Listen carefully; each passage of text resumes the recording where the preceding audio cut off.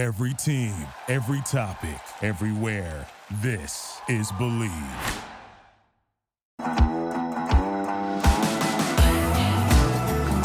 Hello and welcome to the Believe in OK State podcast. Our host, Megan Robinson, is taking a bye week, but we've got you covered.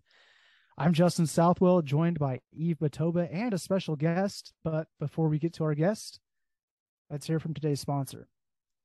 BetOnline is the fastest and easiest way to wager on all your favorite sports, contests, and events with first-to-market odds and lines. Find reviews and news for every league, including Major League Baseball, NFL, NBA, NHL, combat sports, esports, and even golf. BetOnline continues to be the top online resource for all your sports information from live in-game betting, props, and features. Head to BetOnline today or use your mobile device to join today and make your first sports bet. Use our promo code BELIEVE50 to receive your 50% welcome bonus on your first deposit. That's BLEAV50. BetOnline, where the game starts. And where the game starts this Monday is with our boy, Nehemiah Mundy, one of the greatest former teammates of ours, straight from LA. Monday, welcome. Let's go. Glad to be here. How y'all doing, man? It's been a while since I've seen you guys, man. Everybody's still looking young. Young Southwell in the corner. Got Eve Batobe looking real good. Bro, last time I saw you in person was what? My wedding day, right? The wedding day, dude. 3 years ago. 3 years ago. I love it, man. I love it. Yeah, man. Let me just tell y'all something about Monday. Everybody knows like all the big names in the program. You know your Brandon Whedons, you know your Des Bryant, you know your Kendall Hunters, but this dude right here is one of our favorite teammates of all time. Always kept the locker room loose. He made the tough days easy to get through. And, man, we just always appreciated Monday whenever he would come through, man. One of the best teammates, one of the best wingmen that you could think of, all that. He was the best. Man, Monday, I don't know if you've been keeping up this season at all, man, but, you know, we had a game against Kansas, and we got them to bowl eligible for the first time since 2008, bro. Like, what did you think about that game? What do you think about the season overall? Man, first off, I'm from LA, went to Oklahoma State, loved it there. One day I might end up living out there. One day, man. I miss it out there. You know, it's easy going. The water's still. Hey, man. Cost of living ain't cheap out there, bro. Boy, LA is, man, I'm telling you, it's getting worse and worse, you know, price-wise anyway. But, you know, you can't beat the weather out here. But as for the season, I don't want to call it a wash just yet. When we lost to Kansas, dude, I didn't even believe it. Because the time we don't get the games over here. So I was just getting the highlights a little bit. And I couldn't believe that we were getting blown out. But then our quarterback got hurt. So I just never knew Kansas got that good. Like, how did they get that good? Like, who do they have? I saw this one dude. We couldn't stop the run, and you know that'll lead to not being able to prevent the pass, because then you have to defend both because you don't know what's coming because you can't stop either or. But and our offense wasn't doing much either, so it was tough to watch. Just watching the highlights, it just looked bad. And then, you know, I saw them take the field goal post down, and I was like, man, they act like they beat Alabama or something. Hey, you know what, though, man? That's one of the things that I said, you know, 3 losses this season, but in every single one of the losses, the team has rushed the field, right? You talk about TCU, Kansas State, and Kansas. And I just thought to myself, I was like, you know what, maybe that says something. Like, you should take that as a compliment, because we have terrorized some of these teams a lot since 2009-ish. So, you know, hey, they're getting their shot back at Oklahoma State. Go ahead and rush the field. Now, with that being said, like, KU is bowl eligible, so they probably would have rushed the field no matter who it was against, right? Right. Our first year there, what was our record? We only lost maybe out of our 3 years there, 4 years there, we maybe lost 4 games, I think. Well, when I graduated anyway, because I was a year ahead of you guys, I believe. Yeah. And we only lost like 3 games in those, 4 games, I think it was. So, you know, it kind of spurs from that, because that's when we started getting in a big time conversation, and I've noticed we've been getting a lot of big time recruits too coming to OK State. So I could kind of see that, and it's Midwest, that we got a lot of rivalries, dude. And, it's like every week it's a rivalry game. So it's kind of expected, Yeah, man. Yeah, and it's kind of tough too. It's 2 road games in Kansas, and we all know it's tough to win on the road, right? But obviously, whenever you've got the injuries going like we do, it seemed like there was at one point, it seemed like every other play somebody was getting hurt, and I was like, "Dang, man, are injuries contagious all of a sudden? What's going on?" But there's still a ton to play for, right? I mean, we still have probably arguably the 3 weakest teams in the Big 12 left on our conference, and Iowa State, OU, and West Virginia. And the last thing I want to see is for the Cowboys to drop one of those 3 games, because that essentially puts us in that bottom tier when we know, based on what we've had earlier this year, we're a top 10 team whenever all of our guys are healthy. And we're going to probably see that come bowl time, Everybody's going to get that month off and be able to recover and rejuvenate, and then we're going to blow some poor team out of the water more than likely. But that being said, we did get a nice look at what maybe the future is going to look like and Garrett Rangel at quarterback. And so freshman first game on the road, he went 27 of 40 for 304 yards. He had 2 touchdowns and 3 interceptions, but a few of his interceptions were, maybe a little bit unlucky, I guess. Yeah. Monday, did you get to see any of the game? What did you think about what we got going on with this freshman? I watched him play. I like him a lot. I watched him go through his progressions. He wasn't staring down his receivers. And when you see that from definitely a young quarterback, okay, this guy has promise, because that's a big no-no, especially in college football. You just stare down your receiver, that's where you're going. I remember my boy Brandon Whedon used to do that sometimes. We'll pay for that. But the only person that's not done that on our squad is Jace Chilcote. Chilcote. There you go, my man Chili. Looking one way, throwing another before it was the cool thing to do. Yeah, so people don't even know that he invented the no-look pass. Like he was the 100. Bro, they stole that. Mahomes stole that from Chilcote, bro. I don't care what nobody says. To this day, dog, I'll never forget that. 100%. Oh man, I will say though, I saw one of his plays, like you were saying, he wasn't staring down his receivers, but it looked like a few times he wasn't necessarily going through his progressions by any means. I think on one of his interceptions, actually, we had trips to right formation and we ran a stick pattern, that whole formation over there, and the backside was just a simple fade. And I know the receiver, he didn't necessarily run his route in the way that you would think you would go up to catch, and so that's why it was intercepted.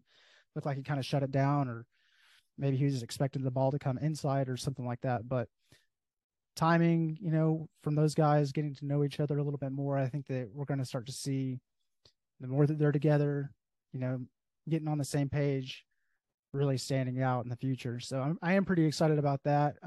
It looked like a lot of his deep balls, those passes had a nice tight spiral on him, and for a freshman quarterback coming in here and doing that on the road, like I said, pretty impressive. So I am a little bit optimistic about the future. So whereas, Spencer Sanders, he may return next year, he has that option.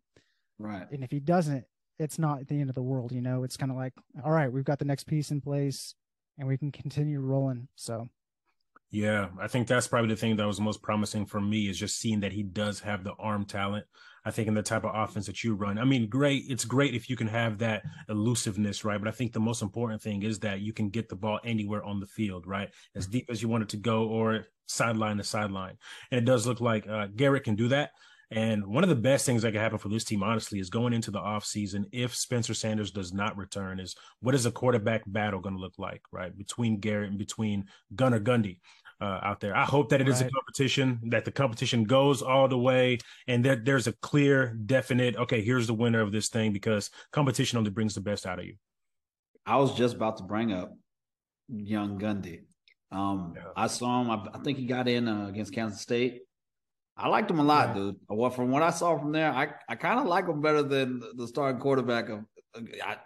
You know how I am when it comes to talent, judging talent, right? Yeah. I liked his progression. I liked his gutsiness. He felt like he was, when he got in there, it felt like it was natural to him when I saw him play.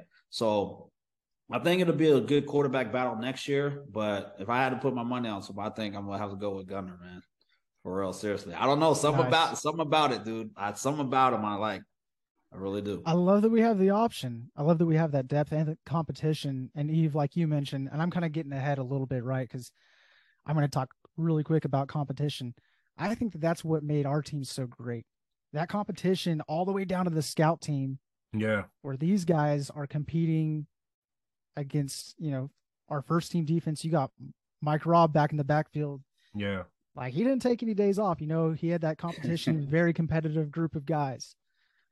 And I think that that's part of the culture that we saw whenever we were winning a lot, just that competition. So, Eve, I think you had seen something that one of our quarterbacks, former quarterback Clint Shelf, he had said.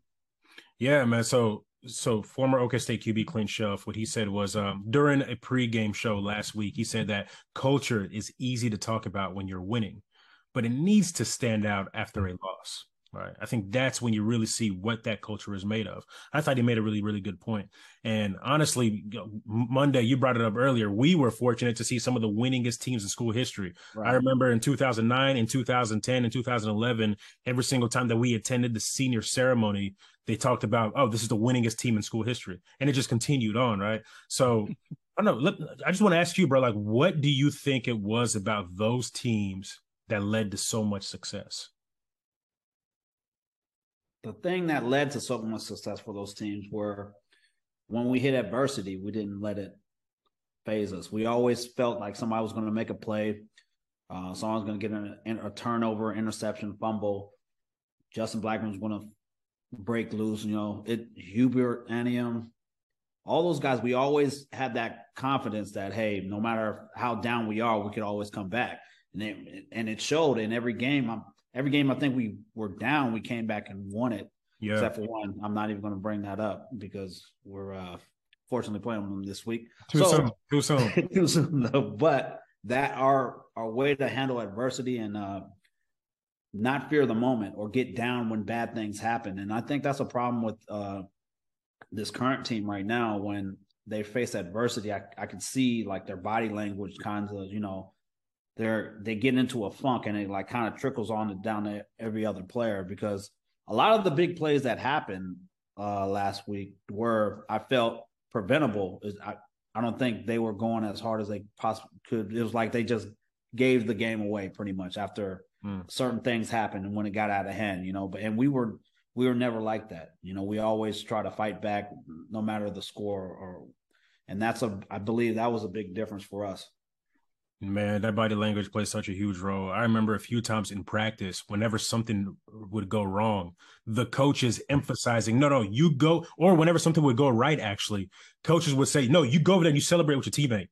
Like, you celebrate your teammate because it is depleting for the other team for them to see that, right? That y'all are together. You score a touchdown, you celebrate. First, you go out there and you celebrate. And it's great whenever you can get the leadership messages that come from the head coach and the coaching staff, but it's so much better, man, whenever it actually comes from the players themselves, like key players in the locker room. I remember the one game, it was we were wearing black uniforms. We were playing University of Colorado, and we had given up a kickoff return. We gave up a touchdown on kickoff, and Donald Booker came on the sideline and he ripped the entire kickoff team. Yo, South, you were talking about it last week about the importance of like chewing out the players versus not chewing out the players. But when it comes from one of the leaders on the team, because he was a starting linebacker because Ori Lemon went out with a knee injury. He came and he chewed out the entire team. He goes up to the special teams coach and he says, hey, take him off, put me on kickoff on the next play. He said, put me on kickoff. The next play, he goes down that kickoff. He goes to the opposite side of the field, dove and made the tackle. He said, that's how you're supposed to do that. And then what happened that game is we were down and we ended up coming back after a punt return touchdown from Parrish Cox and a great performance by Brandon Whedon to come in and relieve Alex Kate. And that's how Breeding the Blackman was first formed. But I'll never forget Donald Booker being that spark that really started everything, man. That's the difference right there. I don't know if we have any like crazy, truly crazy guys like Donald. I mean, he's one of a kind, but I don't necessarily see that on these squads right now. It's a different era. I get it. You got a guy just like a walking concussion machine, just like handing out concussions left and right. Yo, between Book, who else did we have? Who are some of the craziest teammates we played with, bro? Book, Lucian Antoine. That boy Antoine would lay. That boy did not care about it. He didn't care, bro. Johnny we would fight in practice every day, dude, because they would try, like with the scout team to start D, same thing. We would get hit. Me, Mike, Rob would get up, talk best. We had but it was pure competition. Like, yeah, we all respected each other, but at the same time, we all wanted to dominate each other. It was just that, especially after we watched that youth, the 30 for 30. Watched the youth. Oh, that got everybody fired up, man. Had everybody fired up. Everybody was doing crazy stuff. But yo, I'll never forget that practice, bro. After 30 for 30, the U came out. The following practice was one of the most memorable practices of all time, bro. Every single play that was made, people was belly rubbing, people was doing all kinds of celebrations, bro. It was TA, peacocks, like all. I think the defense dominated that practice too, bro. Like it was something about that U documentary that did it for us. Yeah, man, those were the days, man. Those were the days. That's the kind of culture I think that whenever you form a bond, a brotherhood with your teammates like that, and you're just willing to do anything for them. It doesn't matter if you've lost a game. You're gonna show up the next day, and you're gonna continue to compete. You're gonna do what you can to win. Now, kind of getting back on track here, Gundy said in his press conference today that he's not a big transfer portal guy, and he doesn't necessarily believe in that. He wants to develop his players that are here. So, Eve, can Cowboy culture stay intact if we bring in transfers? Yeah, I mean, obviously, Coach Gundy is somebody who cares a lot about the character of individuals, right? If you're going to come into the program, you have to be somebody who can add to the culture and not take anything away from it. You look at the past couple of years, I'm actually kind of surprised that he said that, because he has gotten players out of the transfer portal every single year, right? So I'm not sure why he was saying that. Maybe he has information that the rest of us just don't have yet. But when you look at, for example, the Pittsburgh Steelers right now, they have a guy who is the backup running back, is outperforming the starting running back. Oh, by the way, he played at Oklahoma State last year. Oh, by the way, he was a transfer, right? So he came out of the transfer portal. So there's a lot of value to be found in the transfer portal. So I'm not entirely sure what Gundy was talking about as far as him not being a big transfer portal guy, but hey, you see it happening at Ohio State. You've seen it happen at LSU right now. People who have been picking out of the transfer portal, University of Southern California, and they're finding great success doing that. So it can only be, look, if you don't get with the times, like what's happening right now, you risk getting left behind. And right. We're not at a point in our program's history where we can risk getting left behind right now, bro. That's a great point. And Mundy, you've got some experience with this because you transferred from UNLV. Talk a little bit about that experience. Was it like, adapting to the Cowboy culture, if you will? What was that like? It was, first thing, coming from that side, the west side, when I first got to Stillwater, it was definitely a culture shock for me. It was it's like night and day.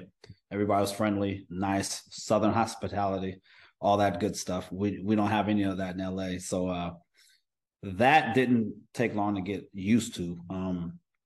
When I came on campus, I was surprised that a lot of people already knew who I was, based off, what I did in high school and all that stuff. And people would like, you guys are so diligent. Well, the fans are so diligent at looking at the players who's coming in and stuff like that. I used to have fans come up to me and say, hey, you're the transfer, blah, blah, Nehemiah Mundy, whatever. And it's like, it would like blow my mind. I was like, bro, I didn't do anything in a couple of years, but you know about me. So it was an easy transition because of the culture. You guys welcomed me in with open arms. I think the first dude I met on campus was Bateau. Yeah. Eve. So yeah, we met, I think, at the student union, right? Yep.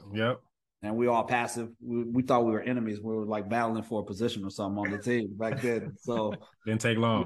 Yeah, it didn't take long, man. And the transition was pretty smooth.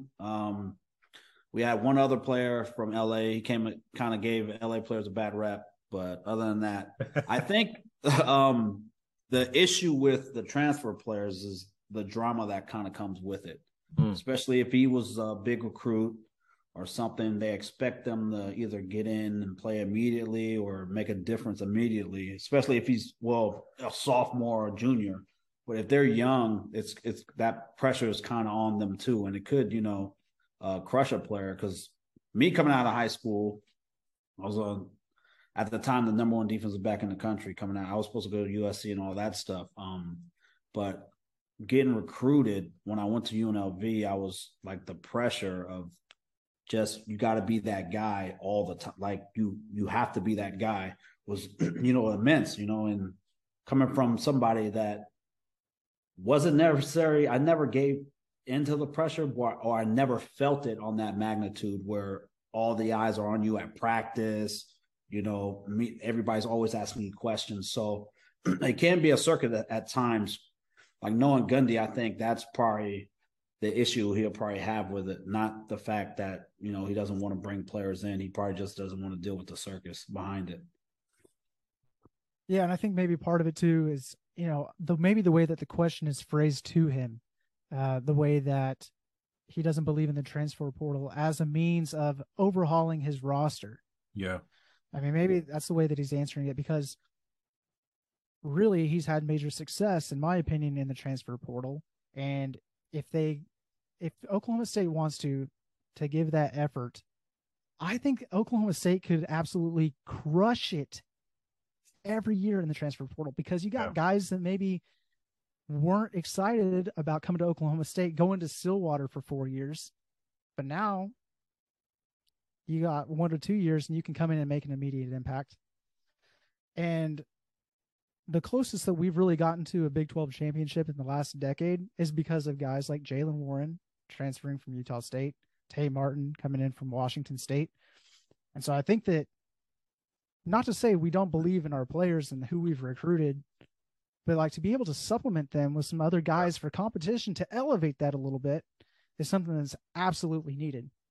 And, speaking of, go ahead. I was going to say, I even think back to 2013, right? We already had a pretty good secondary. And then we go and we get a grad transfer from Kansas and Tyler Patman.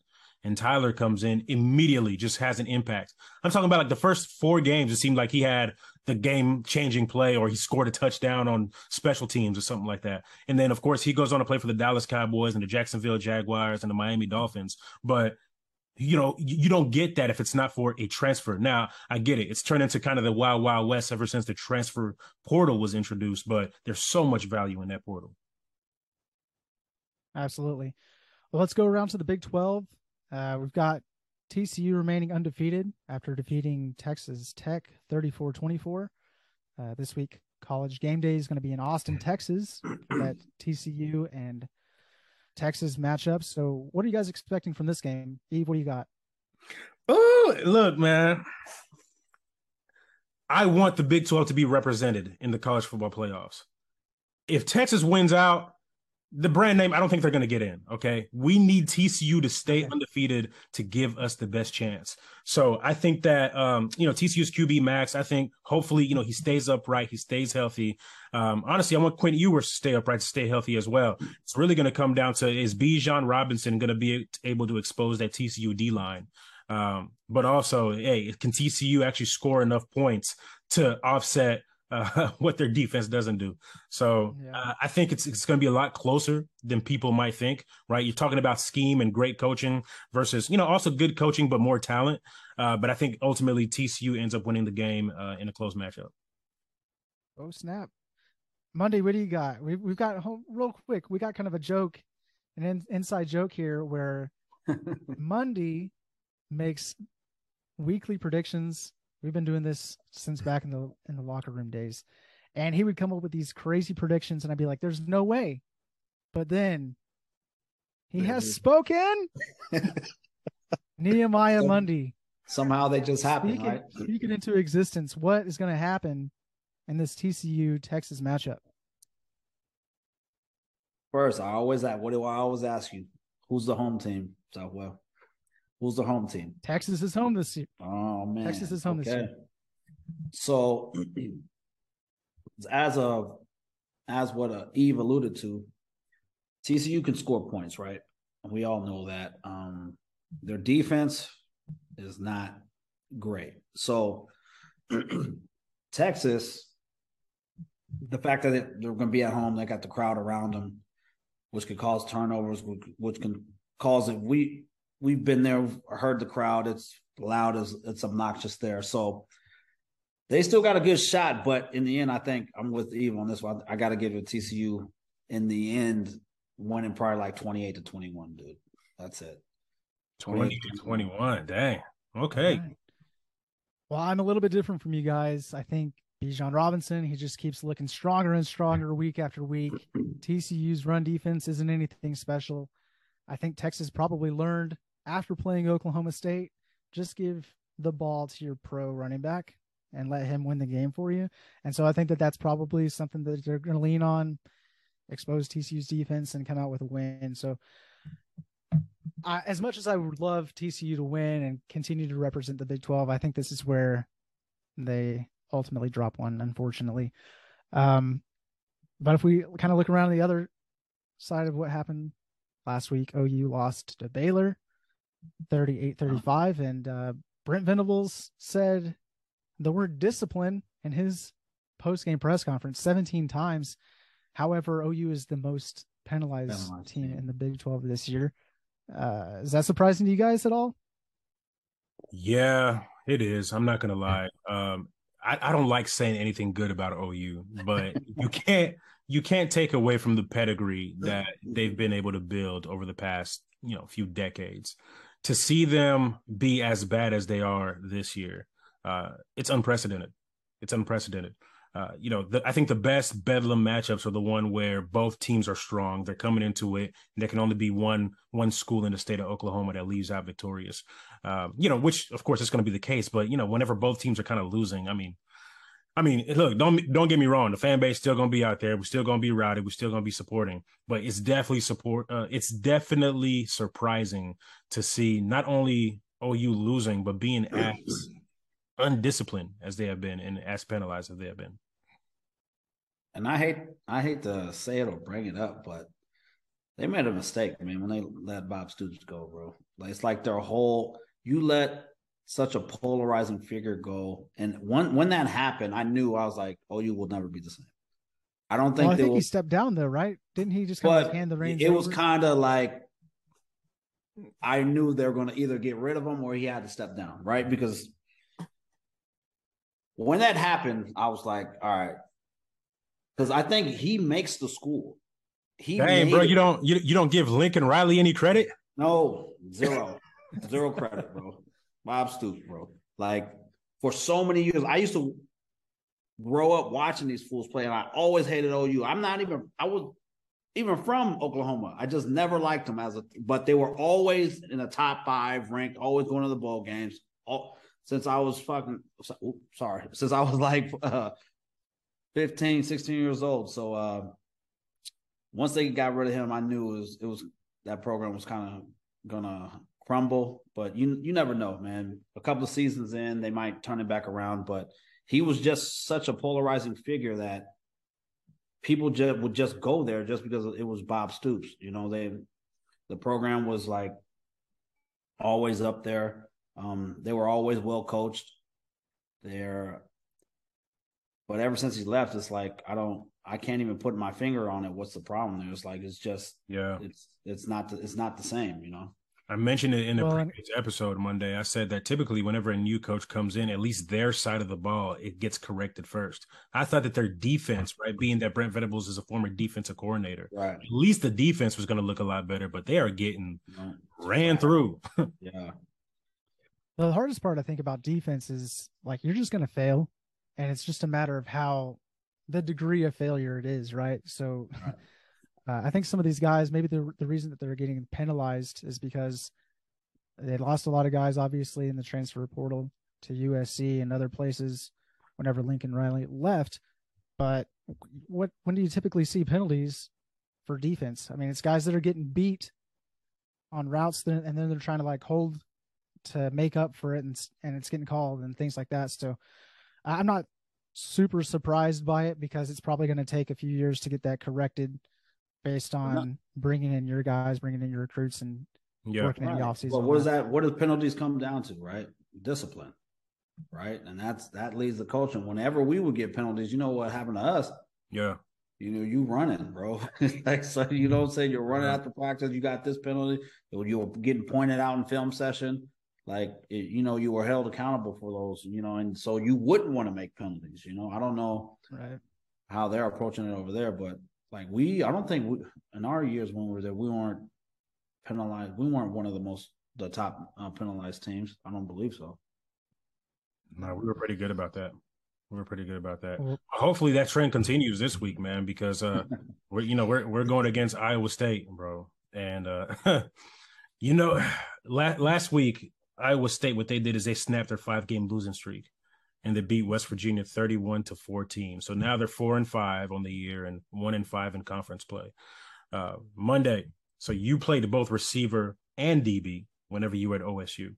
And lately, neither side of the ball is really doing that well on our side. Is there a scheme issue, or is it really up to the players to step it up? It's up to the players, man, because scheme can only get you so far, man. So what I see on defense, the players they're following the scheme, but they're not making the play. It's like, fill this gap. I see the linebackers filling the gap, but they're not going to make the tackle. It's like, I filled my gap, I did my job. So the person behind me is supposed to be there to make the tackle. But I see them, they're right there. They could literally just lean over and tackle them. Right. So scheme can only get you so far, right? You have to want to be that playmaker. And from what I see, I just don't see anybody on our defense it's willing to like put in that extra effort to be that playmaker. I kind of like our corners though. I don't think it's more of the quarterback having a lot of time to throw, because our corners are pretty much in position. It's just the quarter. I see them; they just have all day to throw sometimes, and that's when you create big plays. But again, that all starts from when they start running the ball. You can't stop it. You can't stop the run. You can't stop anything. That's what my dad used to tell me when I was growing up. But it's the truth. If you can't stop them from running the ball, they could do whatever they want to you. Because you don't know. Then play action, boom, boom, over the top, touchdown. As for the offense, right now, I think it's just our quarterback's down. He pretty much is the playmaker on the team, right? So he's out. We've got some O-line issues too. Injuries on the O-line. It's hard for us to run the ball. We haven't been able to establish the run like we have in the past. I think that's really struggling. But that's when Spencer, comes in handy, right? Because he can run and throw. Right. He makes up for it. He makes up for it, right? So when you have a guy that could do both like that and make the defense guess, it's real hard to game plan for him. You know, man, we had a game plan for Robert Griffin, bro. So you know how that was. So it's kind of the same thing, not particularly on that level, but still it's when a quarterback can run, it's not that easy to defend. So when we're missing him, it's showing. It really is, because we become one-dimensional too fast. We're getting down, so now all we can do is throw. We're one-dimensional way too fast, and that's one of the big issues we have right now. So with that being said, are you worried about Iowa State this week? I'm always worried about Iowa State since they beat us. Like they've had in a couple of years, dude, they had our number, bro. They've had our number. And it's never an easy game. It's never, since I can remember, I can't remember us like just completely dominating Iowa State. I could be wrong, but as far as I can think back, where it's just complete domination, I haven't seen it. So they're always a problem for some reason. I have no idea why. They're always a problem for us. Yeah, I think especially whenever we're up in Ames, Iowa, they're a problem. But thankfully we're getting them at home. Okay. And I think right now, man, they're hopefully they're not picking up a bunch of momentum with what they were able to do against West Virginia. And I think I just hate Iowa State, man. Can I say that? I hate Iowa State. Like I'm so sour, bro. We could have been national champions, bro. I'm still sour about that. I'm so sour, man. So sour.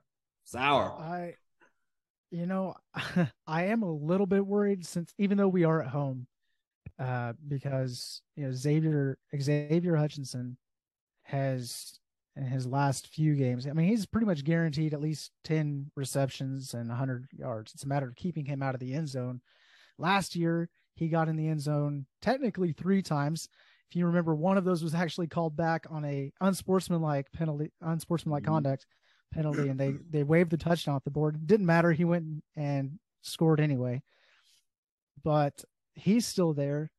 And just the way that we've been playing recently, it is a little bit scary, but I do think we will bounce back. Last year, Tanner Brown missed a couple of field goals. I think this year he turns that around. We've seen that he's been a lot more reliable, and I think that he gets his redemption against Iowa State in the same way Oklahoma State got their redemption against Iowa State, pretty much from 2012 all the way through. I don't even know.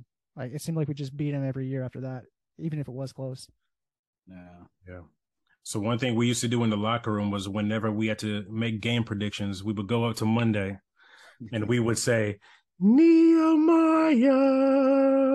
And it was time to go into the crystal ball. Hey, Mundy, what is your prediction for this weekend against Iowa State? Oh, man. Because I remember it vividly. My senior year, I predicted we were going to beat Iowa State like 28-7, and we got upset.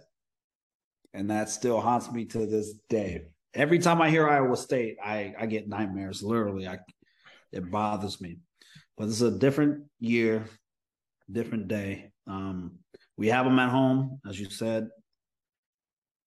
I don't think Iowa State's that good. They got that one receiver, like you were mentioning, Southwell. But if we get established in a run game, I think we beat them pretty handily. If we could just establish the run game and don't get outscored too fast, too early, to where we become one-dimensional, I got Oklahoma State 28-14. Justin, I say it's going to be one of those games where they just kind of hang around. We're going to establish a lead, but we're never really going to pull away as much as we would like. Final score will end up being OK State 28-17. Nice. We're kind of all on the same page, I think. I would love for us to be able to jump out to a lead and maintain that, but I can't trust this team with that. It seems like we're always playing from behind. So if we're going to play from behind, we do need to step it up and actually come through. And I think we will. And I have that kind of to the tune of something like, I was thinking like 27-21. Probably a really ugly game, but and even though he can't speak like Nehemiah, we do have the segment Picks with Bix. He still made his pick, and he chose Oklahoma State. Come on, Bix. Oh, man. There we go. So we'll see what that means. I don't even know what that means. Uniform predictions this week are very easy. I would imagine it's a blackout game, so I'm guessing we're going to go all black. You guys have any predictions other than that? All black Phantom Pete logo. That's what I was thinking. Phantom Pete logo. What? It's good. One of the slickest looks. Yeah, it is, man. I seen it. It was looking nice. Man, I wish we had all them jersey selections when we were playing, dude. That was a bit sweet. But all right, well, we're gonna wrap it up, man.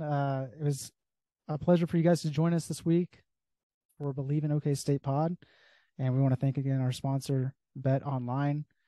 So until next time, go Pokes. Go Pokes. Pokes, baby.